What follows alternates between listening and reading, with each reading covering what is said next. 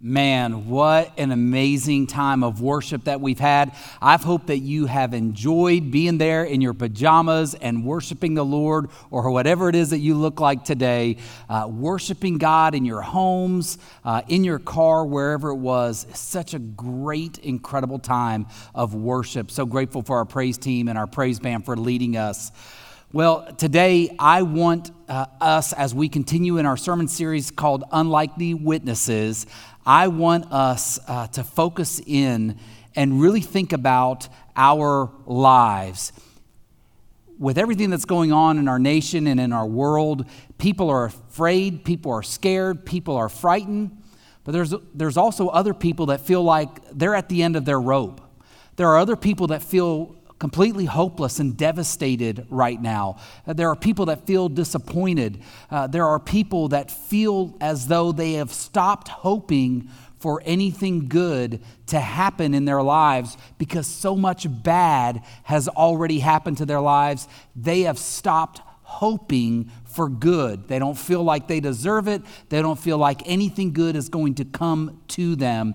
They feel as though they're at the very, very end of their rope. I want to tell you a story about a man who was arrested for murder. Now, no mistake about it, he was absolutely guilty. The judge found him guilty, the jury found him guilty, and they sentenced him to death and to die by the electric chair. So he waited day after day on death row, waiting for his life to end. Then one day he received word that they were ready for him, and so they marched him down the hallway. In his shackles, they led him to the chair. They shaved his head. They put the cap on him. They bound his hands and feet and blindfolded him. But the story does not end the way that you think it does. Right before the switch was thrown, the son of the man that he had murdered came out of the crowd of witnesses. He unshackled the murderer. He unshackled him from his chair, and he leaned over and whispered in his ear, "I forgive you." And then he set the man free. He sat down in the electric chair, and the executioner threw the switch. Now, I know what you're thinking. That story sounds crazy. That story sounds absurd. There's no way that actually happened. But the truth is, a story similar to that happened 2,000 years ago, and it has been changing lives since then. So today, as we continue in our sermon series, Unlikely Witnesses, we are going to take a fast 20-minute look at Barabbas. Barabbas was a man who had an unusual encounter with Jesus at the cross.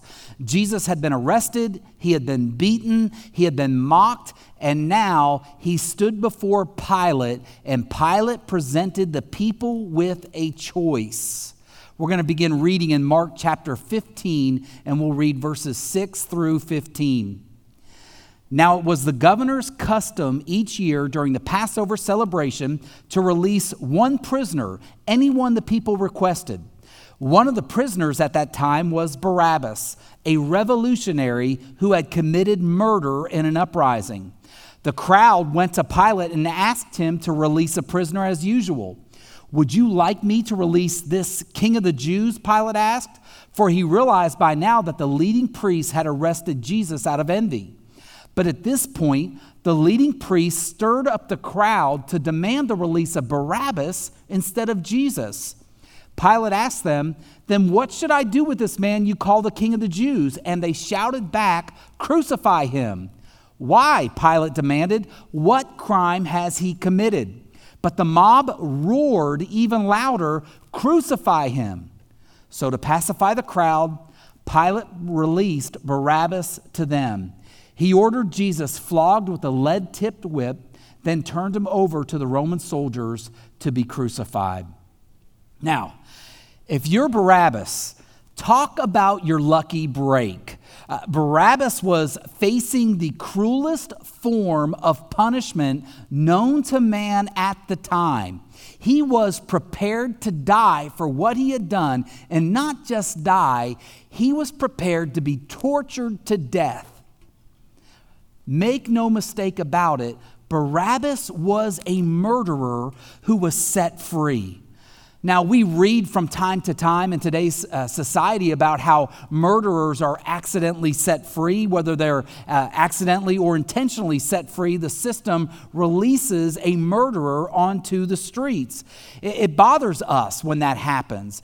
We place ourselves in the shoes of the families of the person that had committed that or who had been killed at the hands of that murderer, and we don't like it. We're uncomfortable with it. Would you be comfortable if Barabbas had murdered one of your family members and he was set free? Of course not. You wouldn't like it. Nobody would like it. And Barabbas was guilty. He had taken the life of somebody else, and he deserved to be punished by death.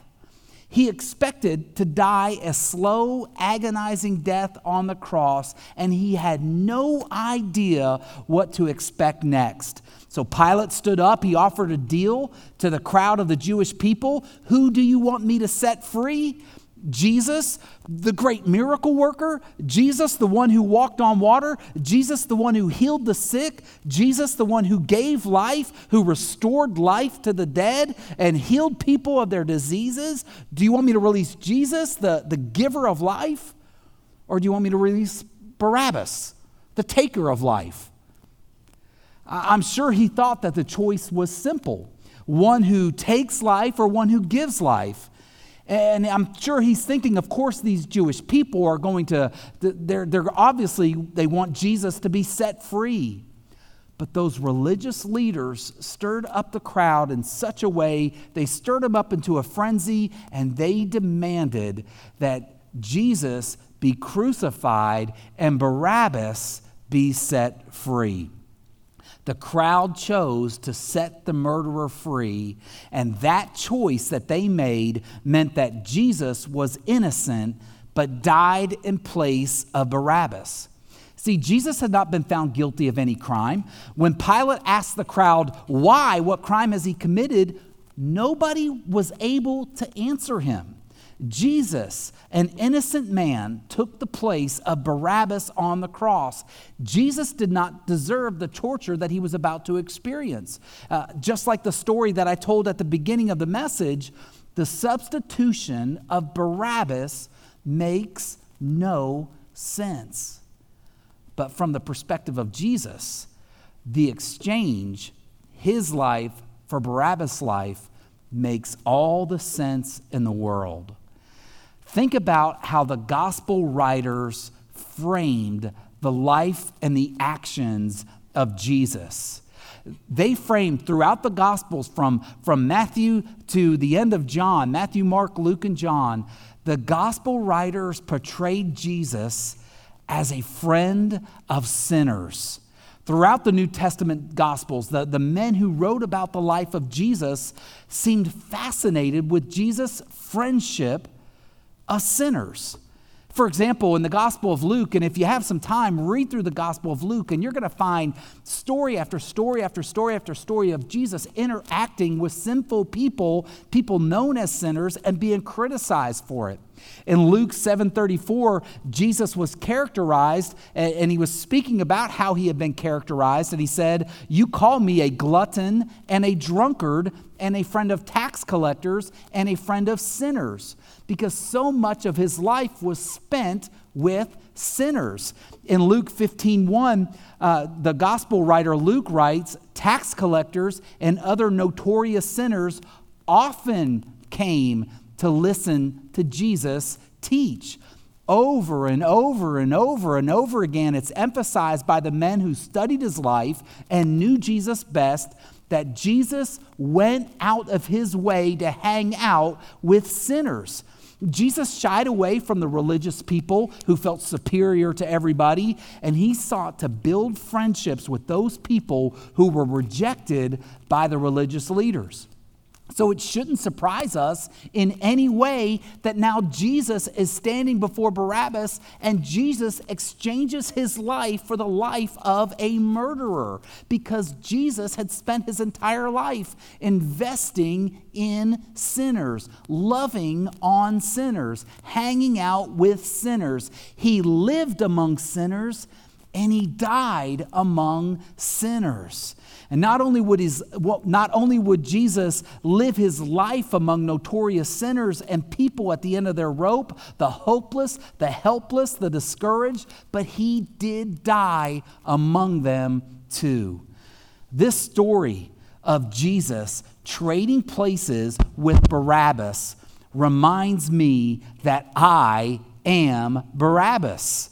Romans 3:23 is very clear about all people. Romans 3:23 says, "For everyone has sinned. We all fall short of God's glorious standard." You know that Jesus would have been hanging out with me because I am a sinner and a notorious sinner sometimes, but I'm a sinner. Romans 6:23 tells me that because of my sin, I deserve the death penalty. For the wages of sin is death. Everyone has sinned. Now, I know what you're thinking. I started off this message saying, hey, this is a message for those who feel hopeless. This is a message for those who feel like that they're at the end of their rope. You and I can find comfort in this. While God has a very high expectation and a very high standard, and God expects perfection, there is not one person on the planet who has ever been able to live up to that expectation. Not the rich, not the religious, not the poor, not the good, not the bad. You sin, I sin. I am Barabbas. I have not murdered anybody, but I have hated people in my heart, and the Bible says that that's just as bad. I've not led a rebellion, but I have rebelled against God in refusing to follow him. I deserve the eternal death and the punishment for my sin. But here's what I want you to understand. Jesus did not come to beat you up and make you feel guilty and bad about your life. Jesus did not die on the cross to make you feel discouraged and hopeless and make you feel like you are a terrible person. See, that's what the religious leaders were doing to those notorious sinners. They cast them out. They wouldn't let them worship in the temple. And Jesus said, hey, I'm your friend. I want you to learn to follow me. I love you completely. See, Jesus hasn't shown up in your life because he wants to make you feel like a terrible person. Jesus didn't become known as a friend of sinners because he made people feel bad around him. Jesus wasn't known as a friend of sinners because he was criticizing them and making them feel guilty and terrible about their lives. See, the year was 1991 when I understood that Jesus took my punishment. Peter explained the cross this way. When Peter, one of Jesus' disciples, was talking about the cross, Peter explained it this way. He said in 1 Peter 3:18, Christ suffered for our sins once for all time. He never sinned, but he died for sinners to bring you safely home to God. He suffered physical death, but he was raised to life in the Spirit. See, do you see the beauty of the crucifixion? Jesus exchanged his life for yours, not to make you feel guilty, not to make you feel hopeless, not to make you feel despairing. Jesus exchanged his life for your life to bring you safely home to God. That's good news. He died so you can have hope. He died so you can have peace. He died so you can be forgiven for your sins. He did not die on the cross to make you feel guilty or beat you up. He died on the cross substituting for you because he loves you completely and totally. Paul explained this passage of Scripture, the cross. Paul explained it another way in Romans 5:10 through 11. He writes this: our friendship with God was restored by the death of his Son while we were still his enemies. Did you catch that? Our friendship with God was restored by the death of his Son while we were still his enemies. We will certainly be saved through the life of his Son. So now we can rejoice in our wonderful new relationship with God because our Lord Jesus Christ has made us friends of God. Through his death, Jesus made me a friend of God. And a friend is a very good thing to have. If you've ever felt alone, if you've ever felt broken, but you have a friend, you receive comfort, don't you? When you are afraid, a friend can help you find peace through having a conversation with them. When you are tired of life, a friend can come along beside you and encourage you and help you to press on. And God is a friend who will go with you wherever you go. You may feel like your friends have all abandoned you. You may feel like your friends are never there for you, but God is not a friend like that. God is a friend because of what Jesus did for the cross. He is an everlasting, eternal friend.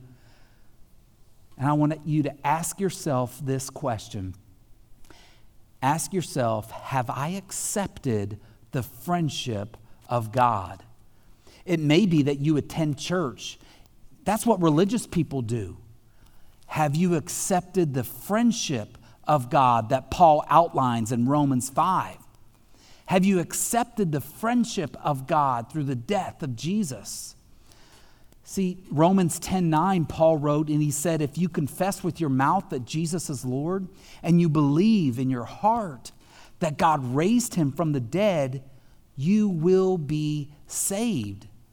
See, if you understand that Jesus did die on the cross for your sins, if you understand that Jesus is a friend of sinners, if you are ready to turn away from the hopelessness and the brokenness of this life, Jesus is ready to be your friend for all eternity. See, he didn't come to beat you up. He didn't come to make you feel guilty. He came to be your friend and to love you and to encourage you. That's the very same thing that he did when he walked on this earth 2,000 years ago, and now he wants to walk with you in life. So if you feel like you're at the end of your rope, know this: Jesus loves you, and you have a friend who sticks closer than a brother. But have you accepted his friendship? I want us to take a minute right now. You're sitting in your living room, you're in your car, wherever you are watching, you're listening to my voice. I want to invite you to surrender your life to God right now, not out of guilt, but out of love for what Jesus did for you. I want you to bow your head, and I want you to pray with me right now. I want you to pray something like this. Dear God, I'm at the end of my rope. I understand that I am a sinner, and I understand that I deserve the death that Jesus paid for me. I understand that you expected perfection, and I couldn't give it to you, but Jesus did, which is why he died in my place. I ask you to forgive me for my sin, and I confess with my mouth that you are my Lord and my Savior. I want to enter into a lifelong friendship with you, and I commit my life to you and receive Jesus as my Savior. If you just prayed to give your life to Jesus right now, well, the Bible says that you are born again. I'm excited for you. You're actually made a brand new person. That now Jesus is a friend of this brand new person. 2 Corinthians 5:17 says, if anyone is in Christ, he is a new creation. Old life has passed away and all life has become new. You have been changed. You've been transformed on the inside. You are not the same person that you were when you first began listening to this sermon. God has transformed your life. He has changed you. He has given you hope. He has forgiven you for your sins. And you can now call Jesus your very close friend. If you prayed to give your life to Jesus, I want to ask you to do me a favor. Right around me on the screen, if you're watching online at calvarylhc.com, right around me, there's a button that says, raise your hand. And that button is there if you have accepted Christ as your Savior and Lord. We want to invite you to click on that button and send us some contact information. We want to know your name, and we want to know how we can be praying for you, and we want to rejoice with you. Another way that you can let us know is you can go to our website, calvarylhc.com, go to our contact page and enter your information in there. And finally, if you're watching this by Facebook, we want to invite you to send us a message and let us know through our Facebook page that you just became a friend of Jesus and you committed your life to him. Then we want to see you get baptized as well, and we want to help you grow and read your Bible. And if you don't have a Bible, we want to make sure that you have one.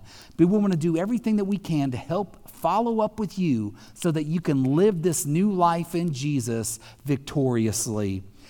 Well, thanks so much for tuning in today. Thanks so much for worshiping with us. And our band at this time is going to come and lead us in our closing song.